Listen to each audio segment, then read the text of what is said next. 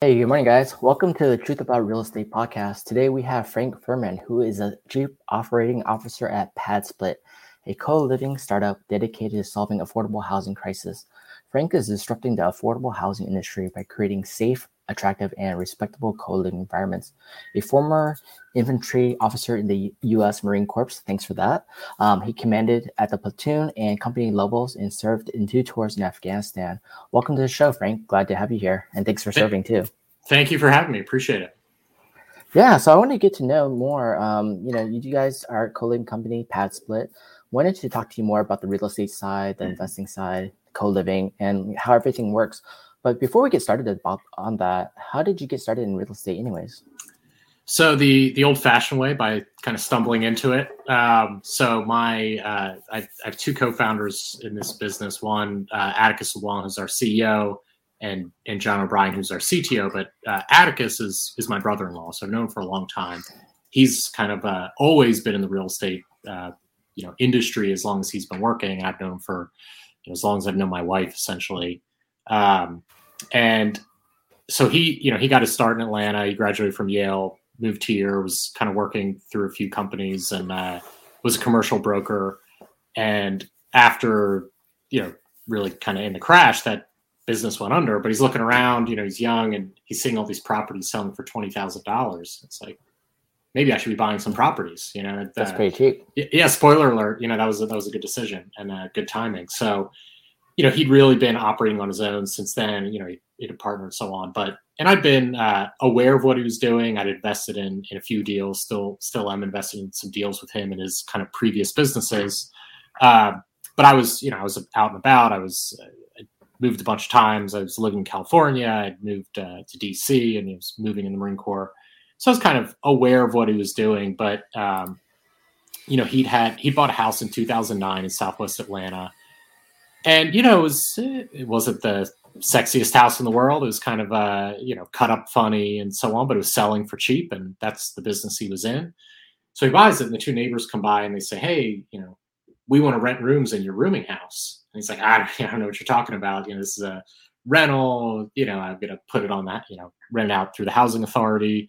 And they're like, well, we'll pay you $100 a week each. And he's looking at it. He's got 4 bedrooms. And he's like, okay, I get $800 from the housing authority, 4 bedrooms, $100 a week. It's like, okay, we'll give it a try. So he did it and did another one in 2012. And during this time, he built up this successful, real estate business with, 100 homes and 550 apartments. But the idea was always kind of kicking around in the back of his head. And, it was more labor intensive and took the right kind of asset. But what he noticed over that time was that it was more profitable, and significantly so. So, I've known him. I was seeing him all the time. I actually moved to Atlanta 5 years ago, so I was local. But I'd been in management consulting. I'd been in the Marine Corps. And then, I was kind of working a job where I had a lot of free time, and I was kind of bored. And he'd more or less gotten to the point with his businesses that he'd handed off a lot of the day-to-day to partners. We meet up and say, hey, this idea has just been, it's been on my mind. It's been a thorn on my side for years and years. This idea of shared housing, this solution for workforce housing that in some ways happens in every market. It's out there. When I was in grad school, I rented a room from a guy. When I was a busboy working as a teenager, all the kitchen staff lived in a rooming house. So it's something that's in every major metro area, but no one's really done it to scale, especially for workforce. So we kind of thought, hey, what would this take? How would you do it? And so we kind of got started there. And that was several years ago now. But yeah, I kind of made that transition like a lot of people, starting as sort of a passive investor who's broadly interested. And in some ways, my first real estate deal was a missed one. I'd moved to California, and at the time, this was kind of 2009, and the houses are super cheap. This is 29 Palms, so a cheap part of California, to be sure, a big Marine Corps base there. But I'm looking around like, I should really buy a house here because I'm going to be here for 4 years. I'll have roommates the whole time. I'll easily clear my mortgage. It'll be no big deal. And, the rent to purchase price ratio was just really skewed. Rents hadn't dropped, but, you could buy a house there for $100,000. And I ended up balking because the houses were in tough shape, and I was probably being too much of a cheapskate and thinking, I'm going to be busy, I'm going to be working. I could have bought easily for 110, but I really wanted to buy for like 90. I kind of made that mistake that a lot of people make, where you think, okay, 110 is good. What if I pay 80%? It'll be fine. It's like, no, actually you get 80% of what you're looking at. So I didn't do it, and I end up renting there. And you look back on it now and you think, man, I really whiffed. I should have bought. It would have cooked. The houses that I was looking at are all worth 3 times that now.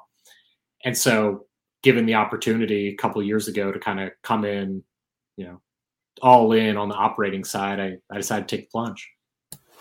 That's a good option. You're learning from family and friends. You're learning that's part of it, and then even in the beginning, everyone does. The first one's always the hardest, and going from taking 100K property, which is nowadays is super cheap, and you realize like, why didn't I do it? And it's just a part of being scared to do it because like the financial risk, but at the same time, the numbers always make sense. But then people hesitancy to pull the triggers because the liability, the risk, what happens, what if, right? But if you didn't do it, here's what happened, and all of us see that like, oh man, I should have done that, because really after realizing, hey, real estate's a long-term asset, and you're getting rental income, you're house hacking it because you're living there, and you're getting some supplemental rental income, which paying down your mortgage anyways, and the house is most likely not going to drop like crazy. Even at 100K, how much could it go for? 20K? Not really, right? You can't even buy that. You can't even buy a bathroom for 20K right now in my area.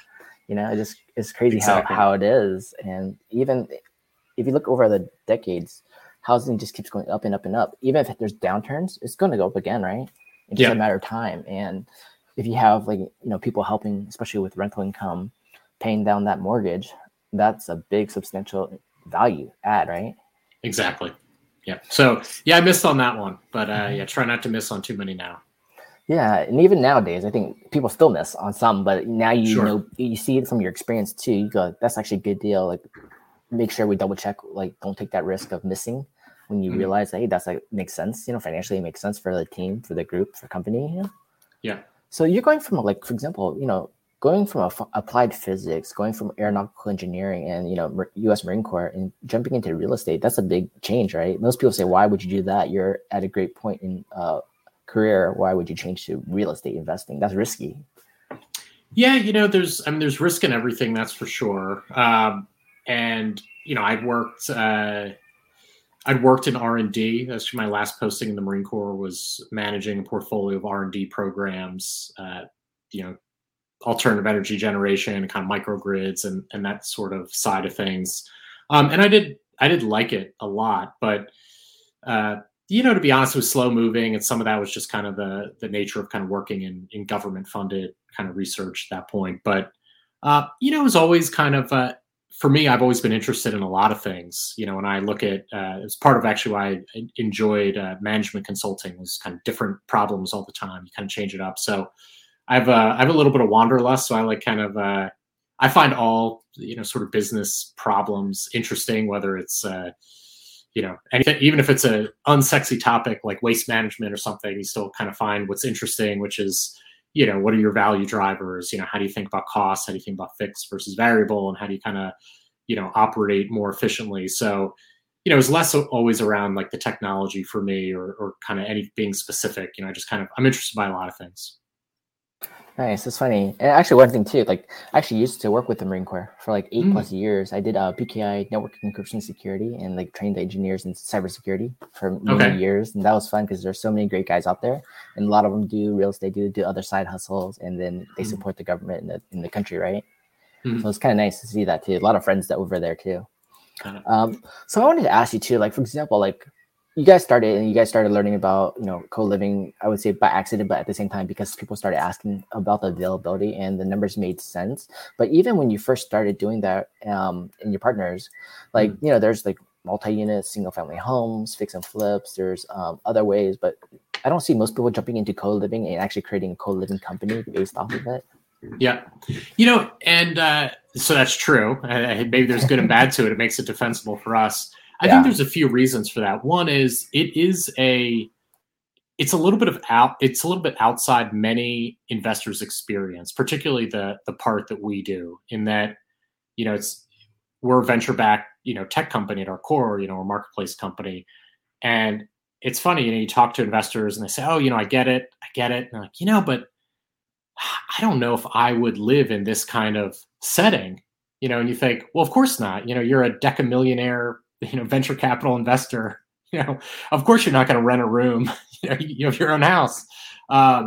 So there's an element of that, and you see it in all sorts of investors. You know what you know, and you know what you know based on your experience. So considering that most real estate investors have some means, enough to invest in a property, the concept of real workforce housing oftentimes is a little bit of an intellectual stretch, so that takes up part of the market. And the other piece that is interesting is there's a lot of culturally, we've kind of gotten away from the idea of co-living and sharing space. And, a lot of people, they talk to me and they say, oh, Frank, this is interesting. I bet my kids would understand it. As kids, they share stuff and whatever. And I'm like, no, who would understand is your grandmother, because this was the norm for singles in the United States and really is essentially anywhere, that single working adults boarded. They rented rooms because everyone shares space. I mean, I have 6 people in my house. It's not because I'm crazy. It's because I have a family. But I share a bathroom. But everyone shares bathrooms in my house. It's the way it works.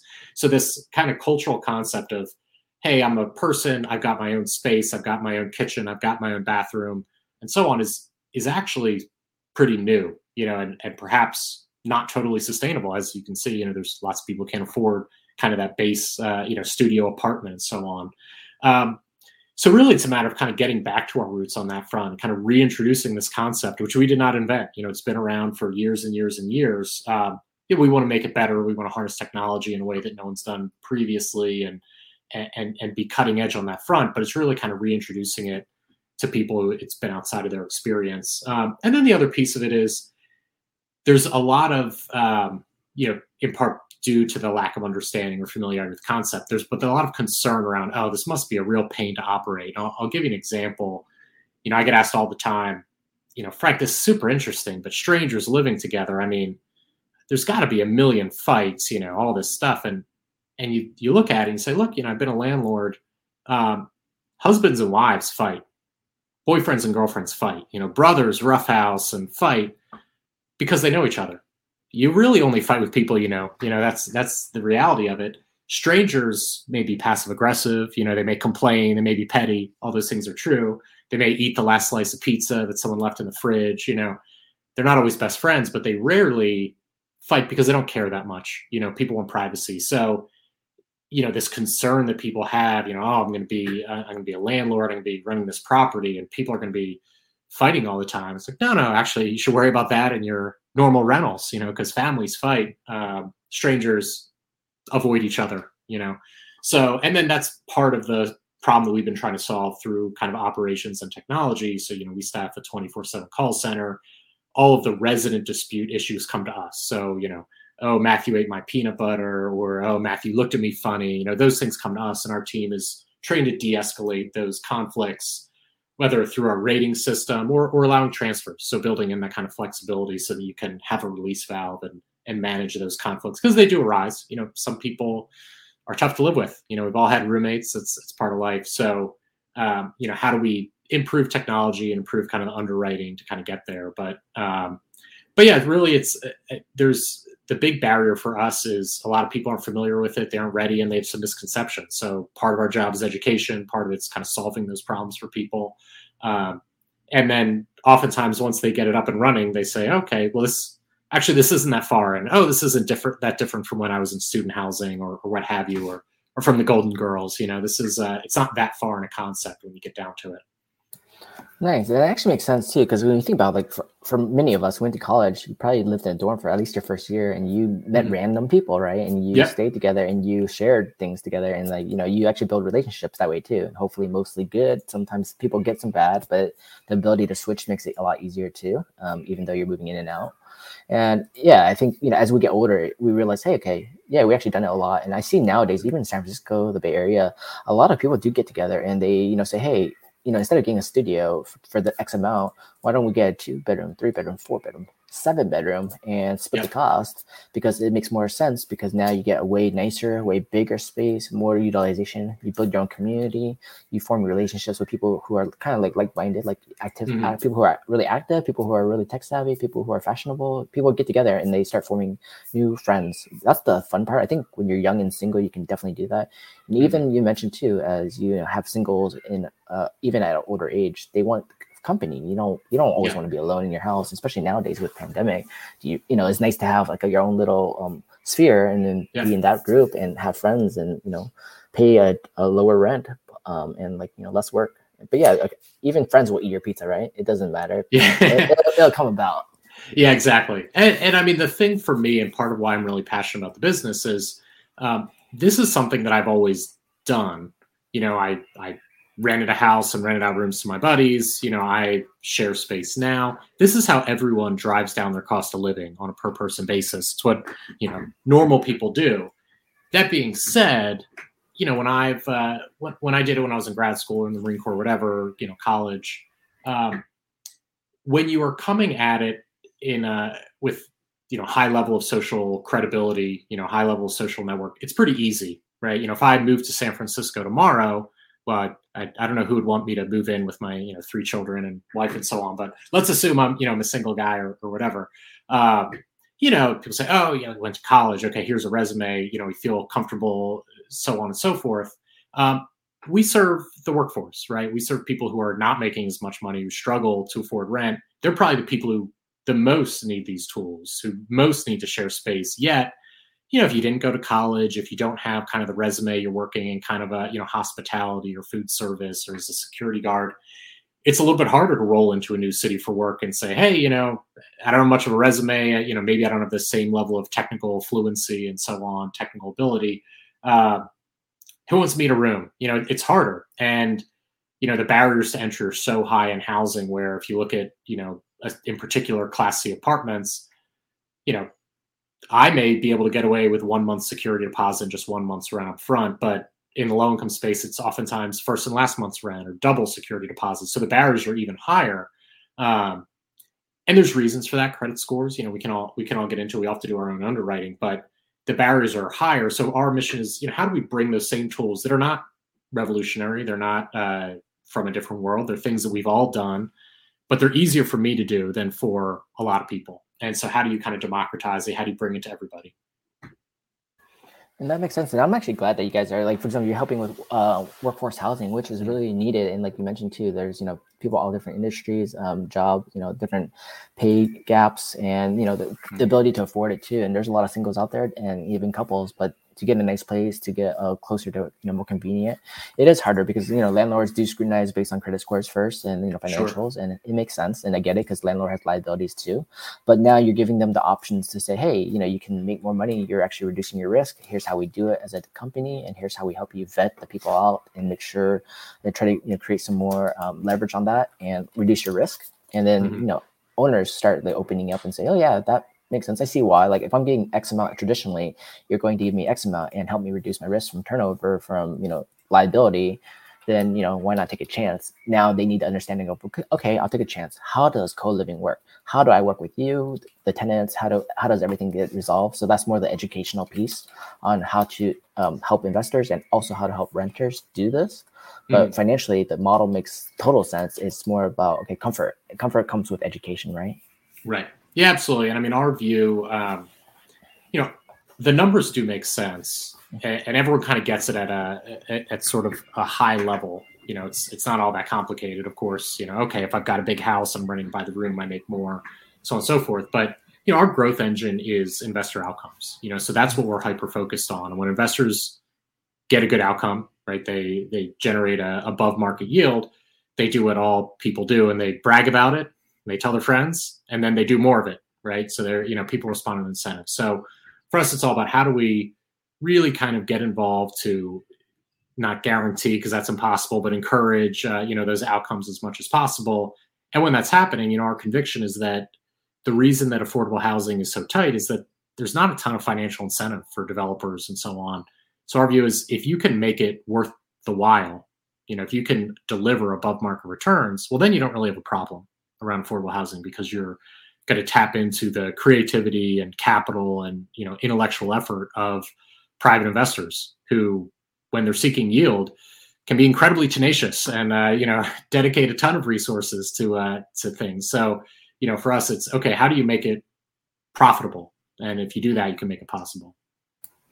And why, in co-living spaces, even there's a lot of companies in the area, there's different models of co-living.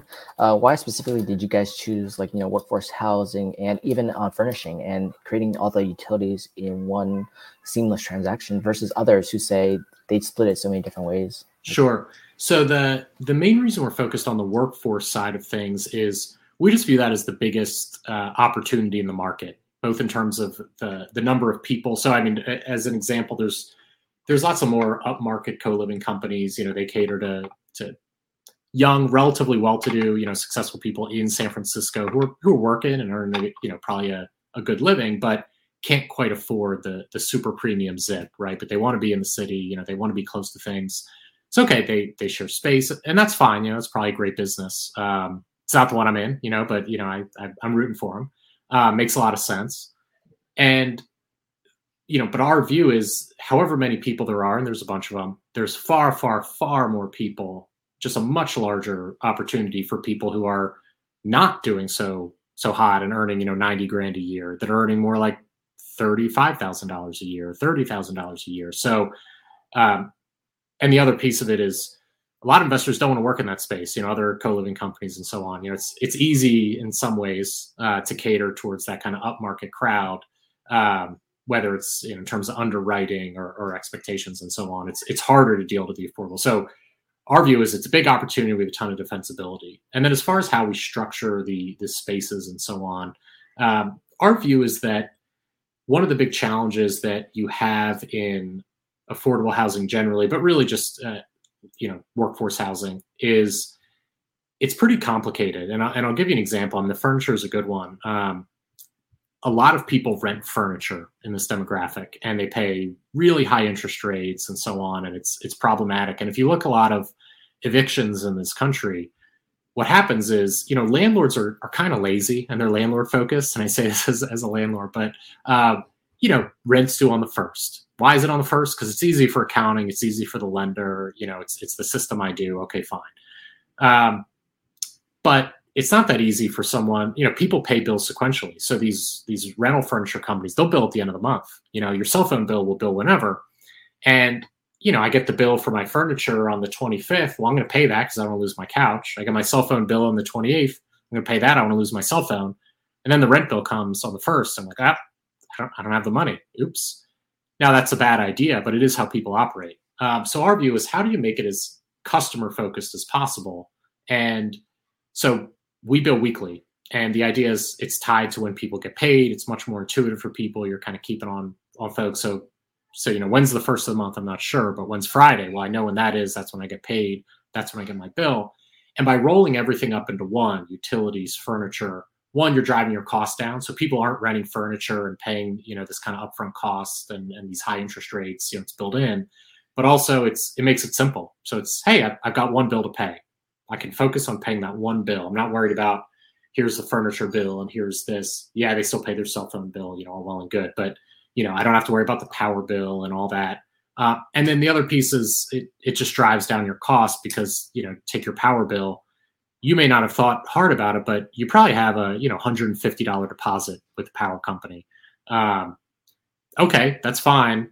I have the same thing. I have Georgia Power here. I'm sure I have a deposit paid whenever I set it up in my house. Haven't thought about it, but I do it. Okay, fine. But I'm splitting it amongst a bunch of people and whatever. But if you're setting up your first place, you're doing that, and that's a pretty big bill. When you factor in security deposit, first month's rent, maybe first and last month's rent, and your security deposit for power and your security deposit for gas and so on. And it costs, really a couple $1,000 to get in. So how do you lower that barrier to entry and say, okay, well, the owner set up the power. Okay, it's paid. It's all getting rolled in. But, I'm coming in really with 1 week and a move-in fee, and it's just a couple $100. It's 10 times as easy to get people in the door. Furniture is already provided. You don't have to worry about lining that all up. So it's all about how do you make it as customer-focused and customer-friendly as possible to get people in, and you want people to get in and start paying. That's how you make your yield. And that's a great benefit because, for example, when you think about traditional rentals, like you talk about, tenants gotta do all these things. They have to pay moving costs too. Sometimes when they move out, cleaning costs out and moving costs out, and the time it takes them to buy furniture and just stage, like set it up for that space exactly. Because then each house is a little bit different. You're not going to use all your furniture. You might have to sell some, throw some away. So there's a lot of unfactored costs into moving, and just time and just stress, right? But exactly. Yeah, even the utility part of it too. I guess one question I would ask about the utility is, the landlord would set it up, pay all the deposits, set everything up. If you guys are charging weekly fees or weekly rent, and it's including the utilities, who manages the utility bills, and like how do you get reimbursements for that? Because it changes every month. Great question. So the idea is we work with landlords to build it into the pricing, and part of that is how you set up the space. And that's outside of the experience of a lot of landlords because they haven't been paying the utility bills. And that's also part of the reason why we have affordable housing challenges is that the kind of things that I do in my own house, because I'm a cheapskate who pays the utility bills. So I'm trying to drive them down all the time, and I'm turning off all the lights and, putting in low flow shower heads and yelling at my kids to, cut their showers short and all that kind of thing. Typically isn't being done in a lot of rental properties, right? So because if you're the landlord, why do it? You're not paying the bill. And if you're the tenant, it's like, what, am I going to make a CapEx investment in this property I don't own? Like, that's not going to happen. So, what we do is we're trying to align incentives. So the landlord is paying that bill. And so any way they can drive down those costs, that's money in their pocket. So, it's really hard to get people to take short showers. That's true. But it's really easy to install a Niagara 1.25 gallon per minute low flow shower head that is $9 on Amazon. So people should do that. And that's kind of part of our playbook as we work with landlords, aerators in the sinks, low flow toilets. And there's a few big things you can do. Use a smart thermostat, you lock it with a pin. When you control the thermostat, you're controlling probably 60% of your electricity spend. And it makes a huge difference. So people will still be wasteful. People take too long in showers. People leave the lights on. All that's true. But if you control the big components, you can, again, it'll be variable, but you can make it variable at a level that you can live with and easily budget for. And, some months you do a little bit better, some months you do a little bit worse. But the idea is you go through. And then, of course, there are mechanisms you can pass through costs if people have kind of damaged things or that. But the idea is to budget for it. Same as you would do in short-term rentals. In Airbnb, you're not, you're building in your utility costs into what you're pricing the rooms at. You aren't worried about, I'm trying to bake in $30 for this person for this weekend and so on. Yeah, that makes sense too. And yeah, especially both ways, because I see a lot of landlords, they don't want to, add all the CapEx improvements. I'm like, you really should, because you think about it, even if you're like passing it on to tenants to pay all the utilities, the fact if you can help them save money through like all means of electricity, water, and everything, it's better for them too. And they'll want to stay longer because they know they're like living in a house that's super energy efficient, water efficient, and then they're saving money that way. So they're willing to pay more too for the rental because they have less to deal with. But of course, I get the other part too. Like if you included, hey, unlimited water, unlimited electricity, some people will abuse it. But when you add in other factors saying, hey, if you pass this level, then you're going to take on the billing because, standard water level, just call it $100 a month, and you go spend $200 a month. Well, I'm going to rebill you for the 100 extra month if you're doing that like abusively. Yeah, exactly. So it's difficult, but you want to, a lot of it's really kind of controlling the space and kind of aligning those incentives. Nice. And then, from a landlord's perspective, when you start thinking about like, why would I choose as an option, for example, like, hey, I can just do traditional, I might do Airbnb if my county allows it, or, co-living space. Like, how do you talk to landlords and educate them about the co-living opportunity? Yeah. So the way that we think about it is people do it because of yield, right? And in terms of you're trying to do that cost benefit analysis, both for yourself and then also for the asset. So for certain kind of assets, you're best off, your highest and best use is doing a traditional rental, right? And others, maybe a short-term rental. For others, it's us. So we like kind of bigger properties, more bedrooms. And one of our initial insights was for the right kind of property, it's much more profitable, but not for everything. So we like a lot of bedrooms, that kind of thing. It's more revenue generating units for us. And then same thing on the cost benefit analysis on, your time and level of effort. I mean, obviously most people are farming this out to property managers, but, we're a lot less work than a short-term rental, right? Because it's long-term tenants. People are there about 10 months on average. So, you're not doing these kind of weekly cleans and turns, and it's a different kind of level of service than a short-term rental, but it's more than a traditional rental. You have more turnover, you have more work. So it's kind of in the middle there somewhere. But I mean, our view is, the numbers have to make sense for landlords to do it. And it's about having the right kind of host, the right kind of asset. And so to do that, we talked earlier about how involved we get to generate those outcomes, which is our growth lever. But I mean, we get involved early, oftentimes pre-acquisition. Every day I'm talking to investors and they're saying, hey, what do you think about 123 Main Street? And I'll say, it's on a cul-de-sac. It's too tight on the street parking. Don't love it for this. Or, I really like it. It's a corner lot, or it's close to public transit, or, that many bedrooms at this price. I really feel good about it.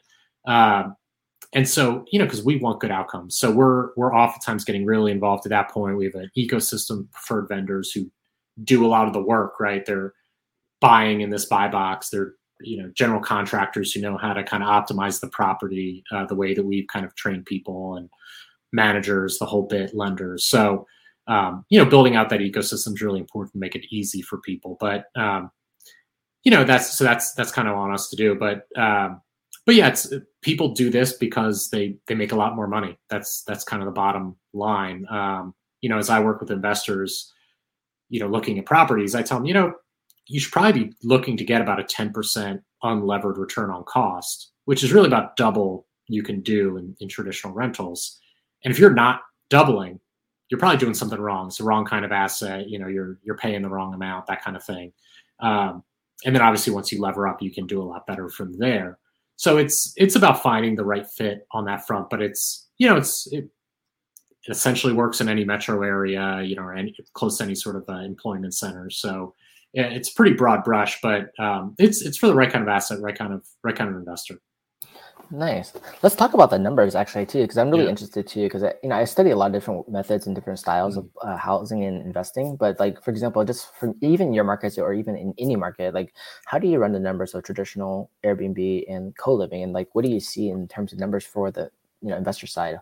Sure. So, and we have an earnings calculator on our website that automates a lot of this. So again, I am a former Marine, so making me do math in public is a little bit, I don't know how I feel about that, Matthew. But the way I think about it is, you look at a traditional rental, maybe it's a 4.2, and you're beginning to get to the side. Maybe it's 1,800 square feet or something, so bigger property. Maybe it's in a transitioning neighborhood and so on. So you look at it, and part of our playbook is, okay, how do you capture and monetize underutilized space? So maybe it has a basement that can be finished out, or a living room or dining room, or some combination you turn into bedrooms. So, we look at it through that lens and say, hey, this 4.2 could easily be a 6.2, right? And we, okay, fine. Now maybe it rents for $1,700 traditionally, right? Because it's again not in San Francisco clearly, but in Atlanta or Houston or Richmond or New Orleans or Jacksonville or Tampa, Indianapolis, one of the markets we're in. So kind of solid working class traditional rental, and you'd be doing fine, right? If you did as a traditional 4.2, ran out for $1,700, you pay your property manager maybe 10%, pay some maintenance each month, and so you're clearing maybe just shy of $1,500, right, on a month before your note. That's pretty good. You're doing fine. Maybe you're kind of all in on that property for say just over $200,000, right, in these kind of markets. So okay, hey, that's a pretty good return. That's maybe 5-6%. You're feeling pretty good about that. That's a solid return for a traditional rental. You get debt on it, feel pretty good. Your debt service coverage ratio will be okay. Maybe maybe a 1.3. You feel pretty good about it. Well, we look at that house and we say, well, it's a 6.2 in our book, and your rooms are probably going to be about more like $650. Or at least certainly more than $600 a month. Billed weekly. So all of a sudden, your gross revenue goes from $1,700 to say, $3,800, right? And okay, you're gonna have some churn. People are there, for 10 months on average, but your occupancy tends to be about the same, right? So a traditional rental, you rent it out, 2 years, and then it's time to turn it. You turn it, and you spend a month fixing up the property and turning. You spend a month leasing it up. It's okay. That's about 8% vacancy over the course of 2 years and 2 months. Well, our average stays about 10 months, takes us about, a week or two to refill a room. Well, you still get to, not over 90% occupancy, right? So, and your turn costs are lower because instead of turning the whole unit, you're just turning a room, and room turns really cost, $50 to $100, right? You're changing the mattress cover. So your turn costs are a little bit lower over time, or a fair amount lower over time. But again, your gross rent, call it, let's say you're $3,600 monthly net of, vacancy and, collections risk, that sort of thing. Okay, fine.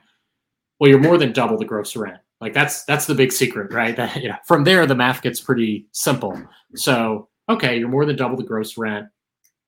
You pay pad split because, I have kids. You got to pay your fee to pad split. We charge a percentage of the revenue. You're paying your property manager, maybe a bit more. Maybe they're taking, 10%, but of a bigger number. So they're super happy because they're making $300 a month, and they're as happy as can be. You're paying utilities. That's a couple $100, but you're probably clearing, call it $2,500 a month. And you look at that and you say, well, I was doing $1,500 before, just shy of $1,500. Now I'm doing $2,500. The mortgage is going to be the same. Your debt's going to be the same. Your property taxes are the same. All that's the same. And well, that's an extra $1,000 every month in my pocket, essentially for free. For a fully loaded kind of turnkey kind of service. So that's the magic. It's not that people love working with me, or I'm so enjoyable that people want to talk to me to bring on more properties. It's because they make more money, right? It's a yield generating instrument. So they look at that and say, okay, great. I'm making an extra $1,000 a month. Now all of a sudden, instead of that 6% return, I'm at a 9, or 10, and then I lever up and I'm at a 30% return. And that's, while you're owning this real asset that is going to appreciate in value over time. And those are some great numbers too. Like when I look at that and hear that and I see the numbers, and I realize it too. And, that's definitely becomes also more passive too, because for example, I have extra protection in my opinion, because for example, you have property managers already managing property, and then you have your company too.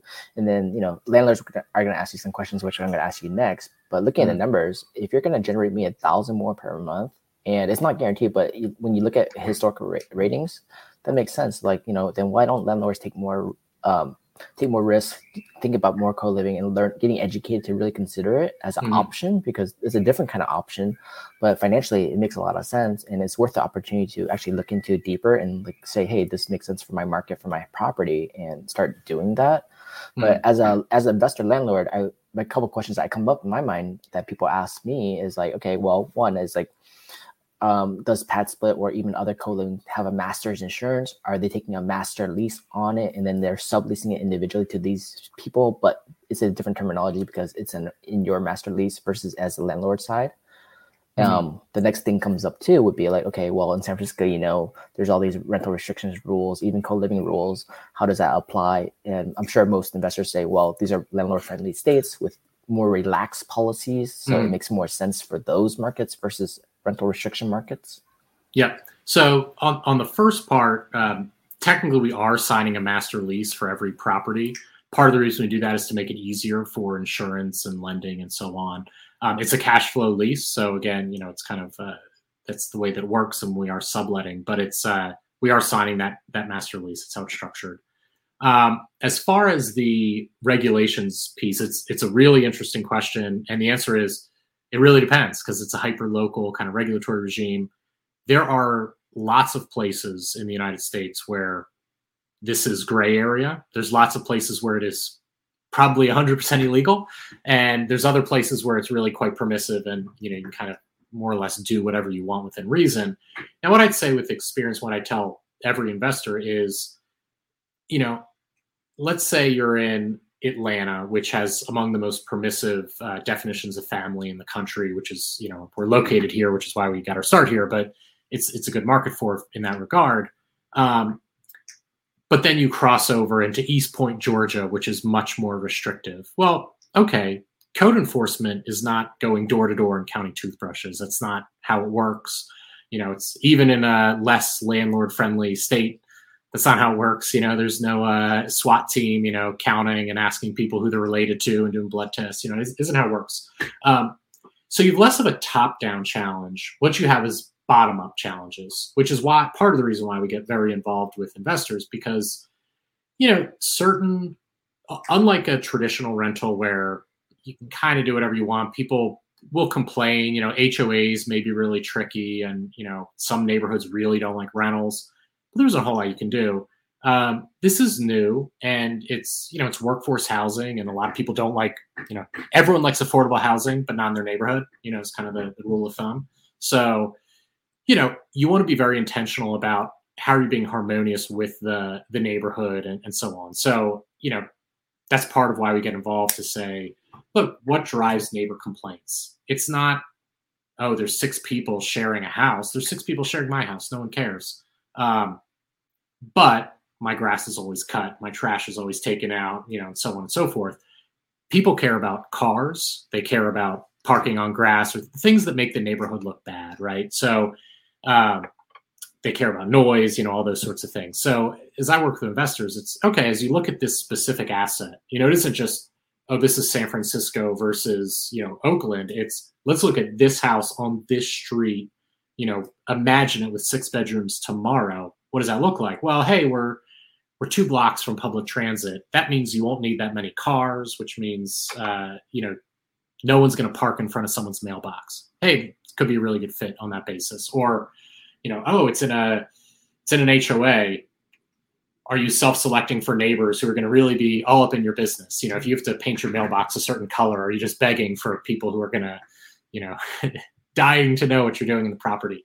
So it's much more about blocking and tackling and picking the right asset. And it means turning down business, right? So we, again, all the time, people say, I want to deal with this property. And I say, I don't think it's a great fit. I think you should wait for a better one because, this one you're asking for trouble, or, oh, this one's a very private lot and it's lots of parking, or it's parking on the back. And so that's why it's part of the reason why we're so involved with that, is to, it's not rocket science, but it's getting people and investors to see properties through this specific lens, through this slightly different use, right? Because you're going to have more stress on the parking and transit and so on. So how do you kind of work through that and set yourself up for success on that front? But, in some places it's no risk, and there's always some risk, right? That's the nature of real estate. You can always have a neighbor across the street who doesn't like what you're doing. And if they complain enough, code enforcement will find a reason to give you a ticket. So how do you mitigate that risk as much as possible through these frameworks we've developed to give you the best shot to succeed?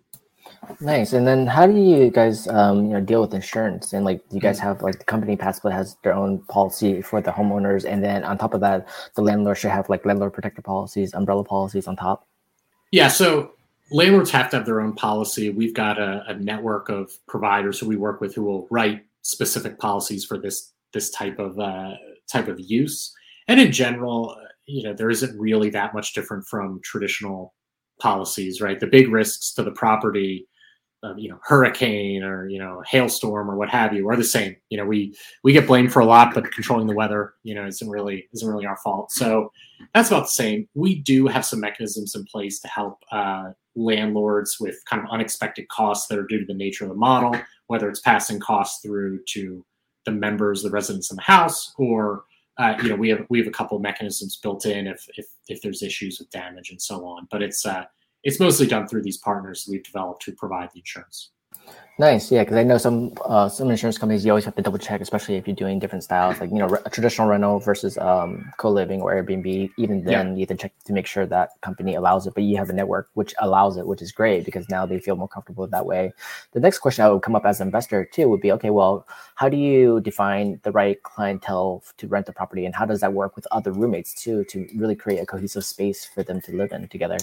Yeah. So as far as how we find people, our marketing engine that we've developed is, nothing that you'd find too far. We do digital ads, print ads, that kind of thing. And we do the screening. So we do background check, credit check, income verification, employment verification, to kind of provide that base level of screening for the hosts.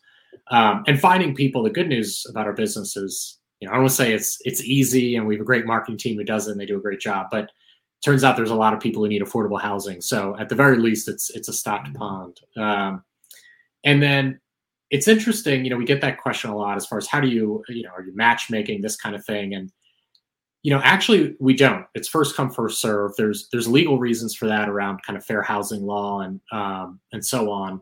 And also just the perception of kind of fair housing complaints and so on. We don't want to be seen as saying, oh, sorry, Matthew, you can't move in because, if this is all women in this property, okay, can't do that. Like that's, I would argue at least borderline. The other piece of it is you actually kind of want it to be random in a way. Like I think giving residents coming in power over what kind of house they're moving into and who's in so they can self-select is great. But, we've done a lot of research on this front. And if you speak to most universities today and you say, oh, how do you match people? They say, latest literature says you don't.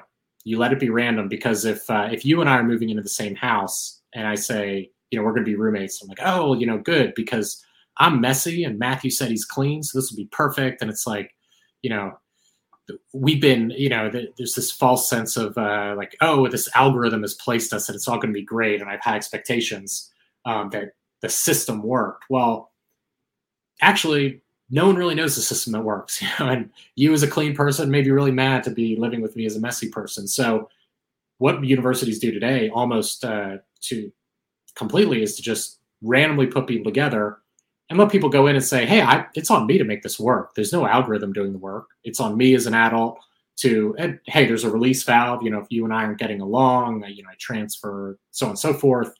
It's not a forever, it's not a marriage, right? It's just a semester, what have you. But so yeah, now most universities actually don't do matching, to the extent that they do any of it. It's at a very, very high level. Most universities are co-ed now, in part because they've realized that men and women living together at least make the men live a little bit cleaner. So we do the same thing. It's first come, first served. And, our view is residents, they're adults. We should treat them like adults. And it's, we're not arranging marriages. We're putting people in the same place. So they've got to work out issues on their own. We give them tools to do that, messaging tools and chore checklists and all those sorts of things to make it as easy as possible. But matching is really, really, really hard. And trusting adults to act like adults is actually a lot easier and more effective. Nice. And other things come to mind too, is like, when you guys are like, they're getting to self-select, not self-select, but they're getting randomized. It's actually cool because, for example, let's say, you're a sports guy, you like sports, all these things. I'm a tech guy and I just want to be at home, but like, I might open up and say, hey, I actually want to learn more about that and how to do that and become your friend and hang out and say, hey, can we go do that together and like, help each other? Or if opposite too, like you want to learn more about computer science, tech and everything else, you might ask me questions and become, connected to different people that you normally wouldn't have been connected to otherwise. And that's kind of cool too, the randomness of, meeting new friends in different spaces. Mm-hmm.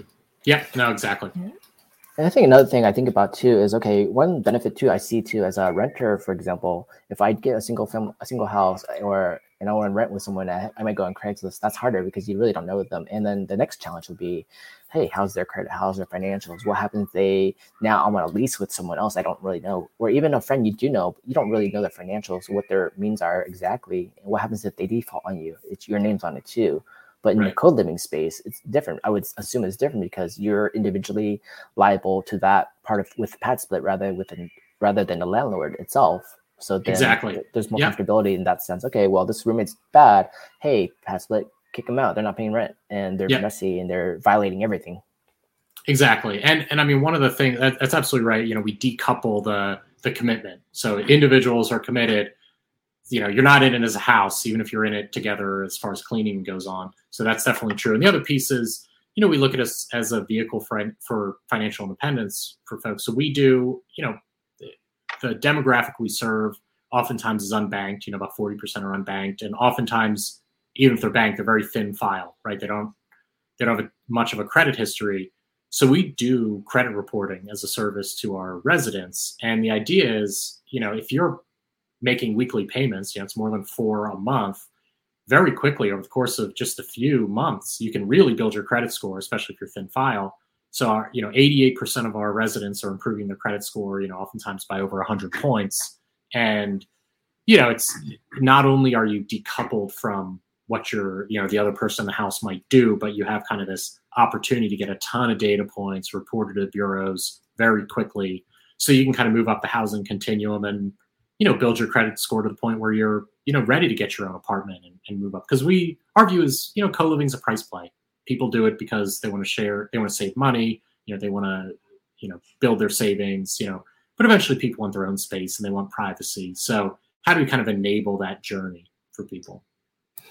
Yeah, and I think about too some benefits especially for tenants too. With this benefit is, when you think about the cost and everything now, and you look at PadSplit, like, hey, that's a new opportunity for me, and I can live in different spaces. I see this house is already furnished, ready to go. I can move in anytime, and you're helping me build my credit report. And I have a thin file, and paying weekly, and makes it easier too and less to manage. It seems less stressful and more beneficial to them. So it seems like you guys are trying to create a win-win situation for everyone while trying to reduce the liabilities for both side parties, which is pretty cool. And I think it's a different, newer method for investing in real estate. And how do we let more people know about the co-living space versus Airbnb versus traditional housing, and how do we educate that side for them? Yeah, it's an interesting question. We talk to a lot of investor groups and have forums like this to reach out to people. Some of it's you learn by doing. That's definitely kind of part of it. And we've had people kind of get together to do a house. Landlord groups doing one as a team or through syndication, which is fine. But it definitely takes conversation. We're involved on that front. We have some resources on our website. Get padsplit.com and kind of read some of the case studies and so on.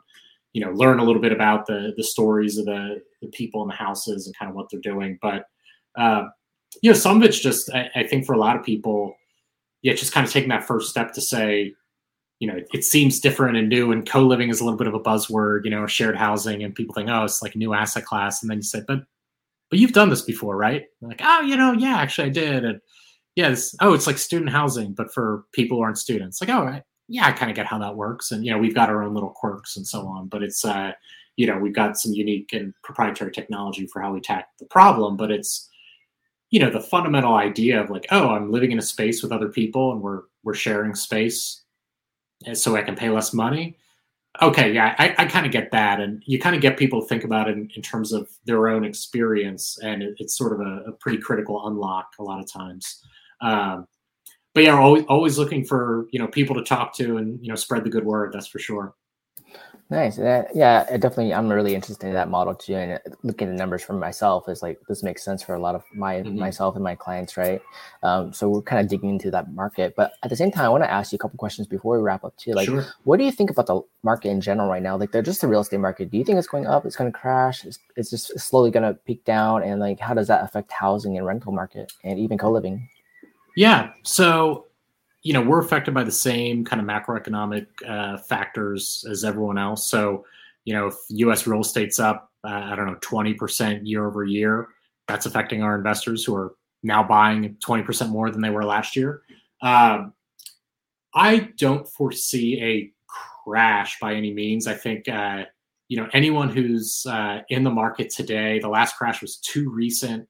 A lot of the people who have resources today have resources because they did really well after the last crash. So it's just too new in people's minds, so that even if you had, I don't think we will continue to have appreciation at the pace we've had over the last couple of years. I think that's unsustainable. And there's COVID reasons for that. And there's kind of inflation reasons for that we can talk to. But, I think I don't think the rate of growth is sustainable, but I think in general, you might have a little bit of a slowdown, but I certainly am not worried about anything kind of catastrophic. I still think we're probably about 5 million homes short in the United States for what we really need from a housing supply standpoint. And it's still very tough to build homes is the reality of it. I mean, you see a lot of policymakers, both at the state and federal levels and, local levels and so on. I mean, you actually look back, I was reading a policy document from HUD from the Reagan administration the other day that you look at is so fresh. Nothing's changed. It's this is I think 82 when it was published, and you look at it and you're like, yeah, local regulations and permitting and zoning really makes it hard to build new housing supply, and we need to liberate that. And you're like, okay, well, that was 40 years ago, and we're still saying the exact same thing. So it's a hard challenge, and I don't think that's going to get a whole lot easier. So yeah, I mean, there'll be more foreclosures. That'll loosen things up a bit. There's some new build starts. That'll loosen things up a bit. But even if there's a bit of a slowdown and a bit more supply on the market, I mean, right now inventory around here is maybe 6 weeks of inventory, whereas maybe 6 months is probably a healthy level. And I think that's broadly true in a lot of major metro areas today. I think that will grow, and there'll be a little bit of not necessarily downward pressure, but less upward pressure on prices. But yeah, it's tight. I sure wouldn't mind if it were, shake a little inventory loose. That's for sure. Yeah, I agree with you, and I think the number one thing is there's not enough housing. Period. The global economy, people are developing. There's more and more money out there, and the fact the population is just growing at a global scale, it's going to be really hard. And I see, even though there's dips, it's still going to keep going up. Like, you want to be in good cities, metropolitan areas, the price is not going to just drop suddenly. For what reason? Even if there's major foreclosures, there's still a lot of money out there at play, and the world's getting smarter. There's more money being involved, and people will move, So that's how I see it. One last question I want to ask you too, especially as a business entrepreneur, and your company has over 50 employees. How do you successfully scale your business from a startup to grow a real company? What's I was going to ask you the same question. I have no idea. And scary enough, I think even just in the time, we're up over 100 people now. So we've certainly been growing like crazy, which even just hearing that come out of my mouth is a little bit kind of shocking. Thank you. That's a lot of people to manage, Yeah, no doubt about it. So it's, we're still trying to figure it out, but certainly part of it is just kind of, is getting the right people together from the start, your kind of leaders and people you can trust to have good judgment and make decisions and so on. And, to some point, part of the reason I'm shocked that we have 100 people is when we started, I had to meet every single person, interview every single person. It was a ton of work. And now I'm like, who are these 10 people that this other person has brought on? You kind of have that same kind of exponential growth from that. And certainly, aligning around a vision. We are we're a company, we have a profit and loss statement and, all those things. We do all the kind of boring stuff that every company does. But, for us, it's about always kind of harkening back to why we do what we do, both as a company and as individuals, because it's maybe a little different for me than it is for someone else. But, I have the reason that I kind of lean into it every morning. And the reason I'm leaning into it late at night, every night. So that's kind of really important. But, and then I guess the last piece is just, we've always had this idea that this was going to be a big thing. There was a time perhaps early on where we said, we were just starting out. We said, hey, is this going to be a niche play where we do a few houses and it's going to be a real estate investment? Hey, maybe that would have been fine. We probably would have been profitable already. Maybe we're doing okay. But, from the early days, we looked at it and said, look, we're building for scale. It's going to make it hard. It's going to be a dumpster fire every day in a lot of ways. We're going to lose a lot of money building things before we need it, and all that piece. But we've always seen this as, hey, this is a company that's going to be huge and is going to be everywhere. We're not a regional play and we're not a niche play. We wanted to build this thing into a monster, and to the point where it's, hey, this is something everyone's heard of, and there's an IPO and that whole bit. And even when it sounded insane, and it was just a couple of us looking around a table and we're the entire company. But we always kind of had in our minds that, this kind of deep conviction that, it's kind of a win big or die trying, and not that we haven't made mistakes along the way, because we don't have enough time in this podcast to go through, things I'd like to do over. But I think that was what we got right from the start was just kind of having this, it's a big problem and it needs a big, audacious solution. And it means kind of just shooting for it. I agree. I think you guys are on the right track too. When I've been in real estate for 14 years as an investor and as an agent and broker, right? And I see what you're doing. I think is really great, and especially targeting workforce housing, which is really much needed across the country. There needs to be way more housing, way easier, way more ability for tenants to get into the right places they want to live in. They should enjoy really nice spaces too, and be able to afford it and find the right solutions for them at a way which also helps the investors and create less liability. And this is one of them I see. I think in terms of like the businesses, like, when you came from the U.S. Marines, U.S. Marines has a really good mission statement, right? And they really ingrain it in you to really learn it. And when I talk to team leaders, I ask them, do you guys have a really good vision statement? Are you guys ingraining that to your people? Like Army, Navy, Marines do? No. Most people say no, right? Why not? Isn't that one thing they really believe in? And when you have the whole team believe in that one thing, they're going to do everything they can to make it really successful, right? So that's a really big thing for leadership to really like help instill and create the culture and the drive, because when you have the mission, nothing else will matter. You're just going to hit it, right? Right. Yeah, I know exactly. Yeah, and I Do you remember what the U.S. Marines mission statement is? Well, so, if you really want to go back to our 7 missions in the National Security Act of 1947, I could walk you through it. But it would bore the whole team. But yeah, and I mean, you're right. And I mean, the one thing is, or maybe there's a couple things in that, it's about the actions, and I think one of the challenges that a lot of organizations have is when you get to a certain size, it's more about, is it the appearances of doing the right thing, or is it about doing the right things? And it has to be about doing the right things. It's not about the spin. It's not about, the window dressing or whatever. People kind of get cynical and they say, hey, and I mean, in fairness, I saw this in the Marine Corps too, because it's still a big organization of, when I left, almost 200,000 people.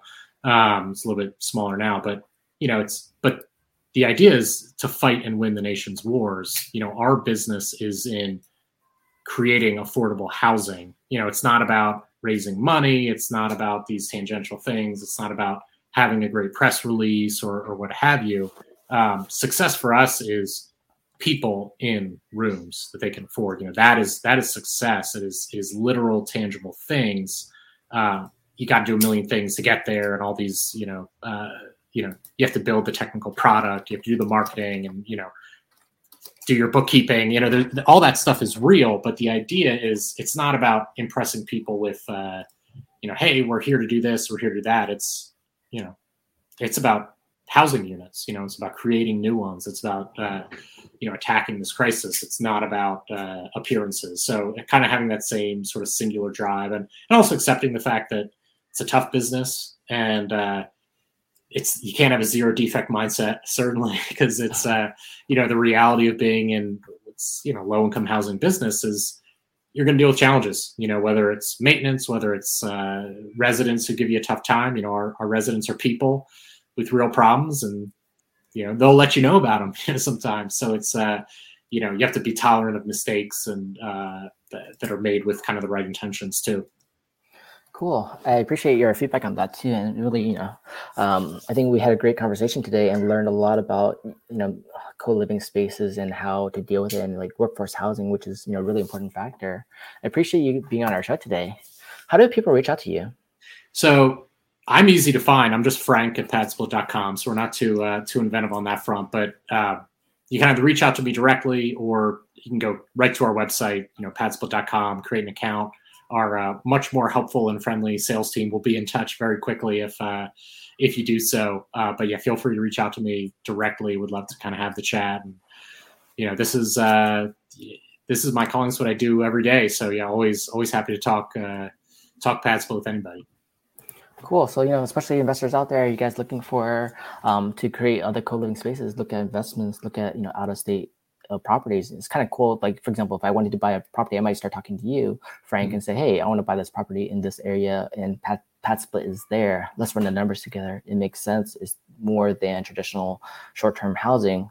Hey, let's consider buying this property, Yeah, exactly. Perfect. Everyone out there, be sure to check out our show, The Truth About Real Estate, on any Apple platform and other platforms, and we'll see you guys in the next one.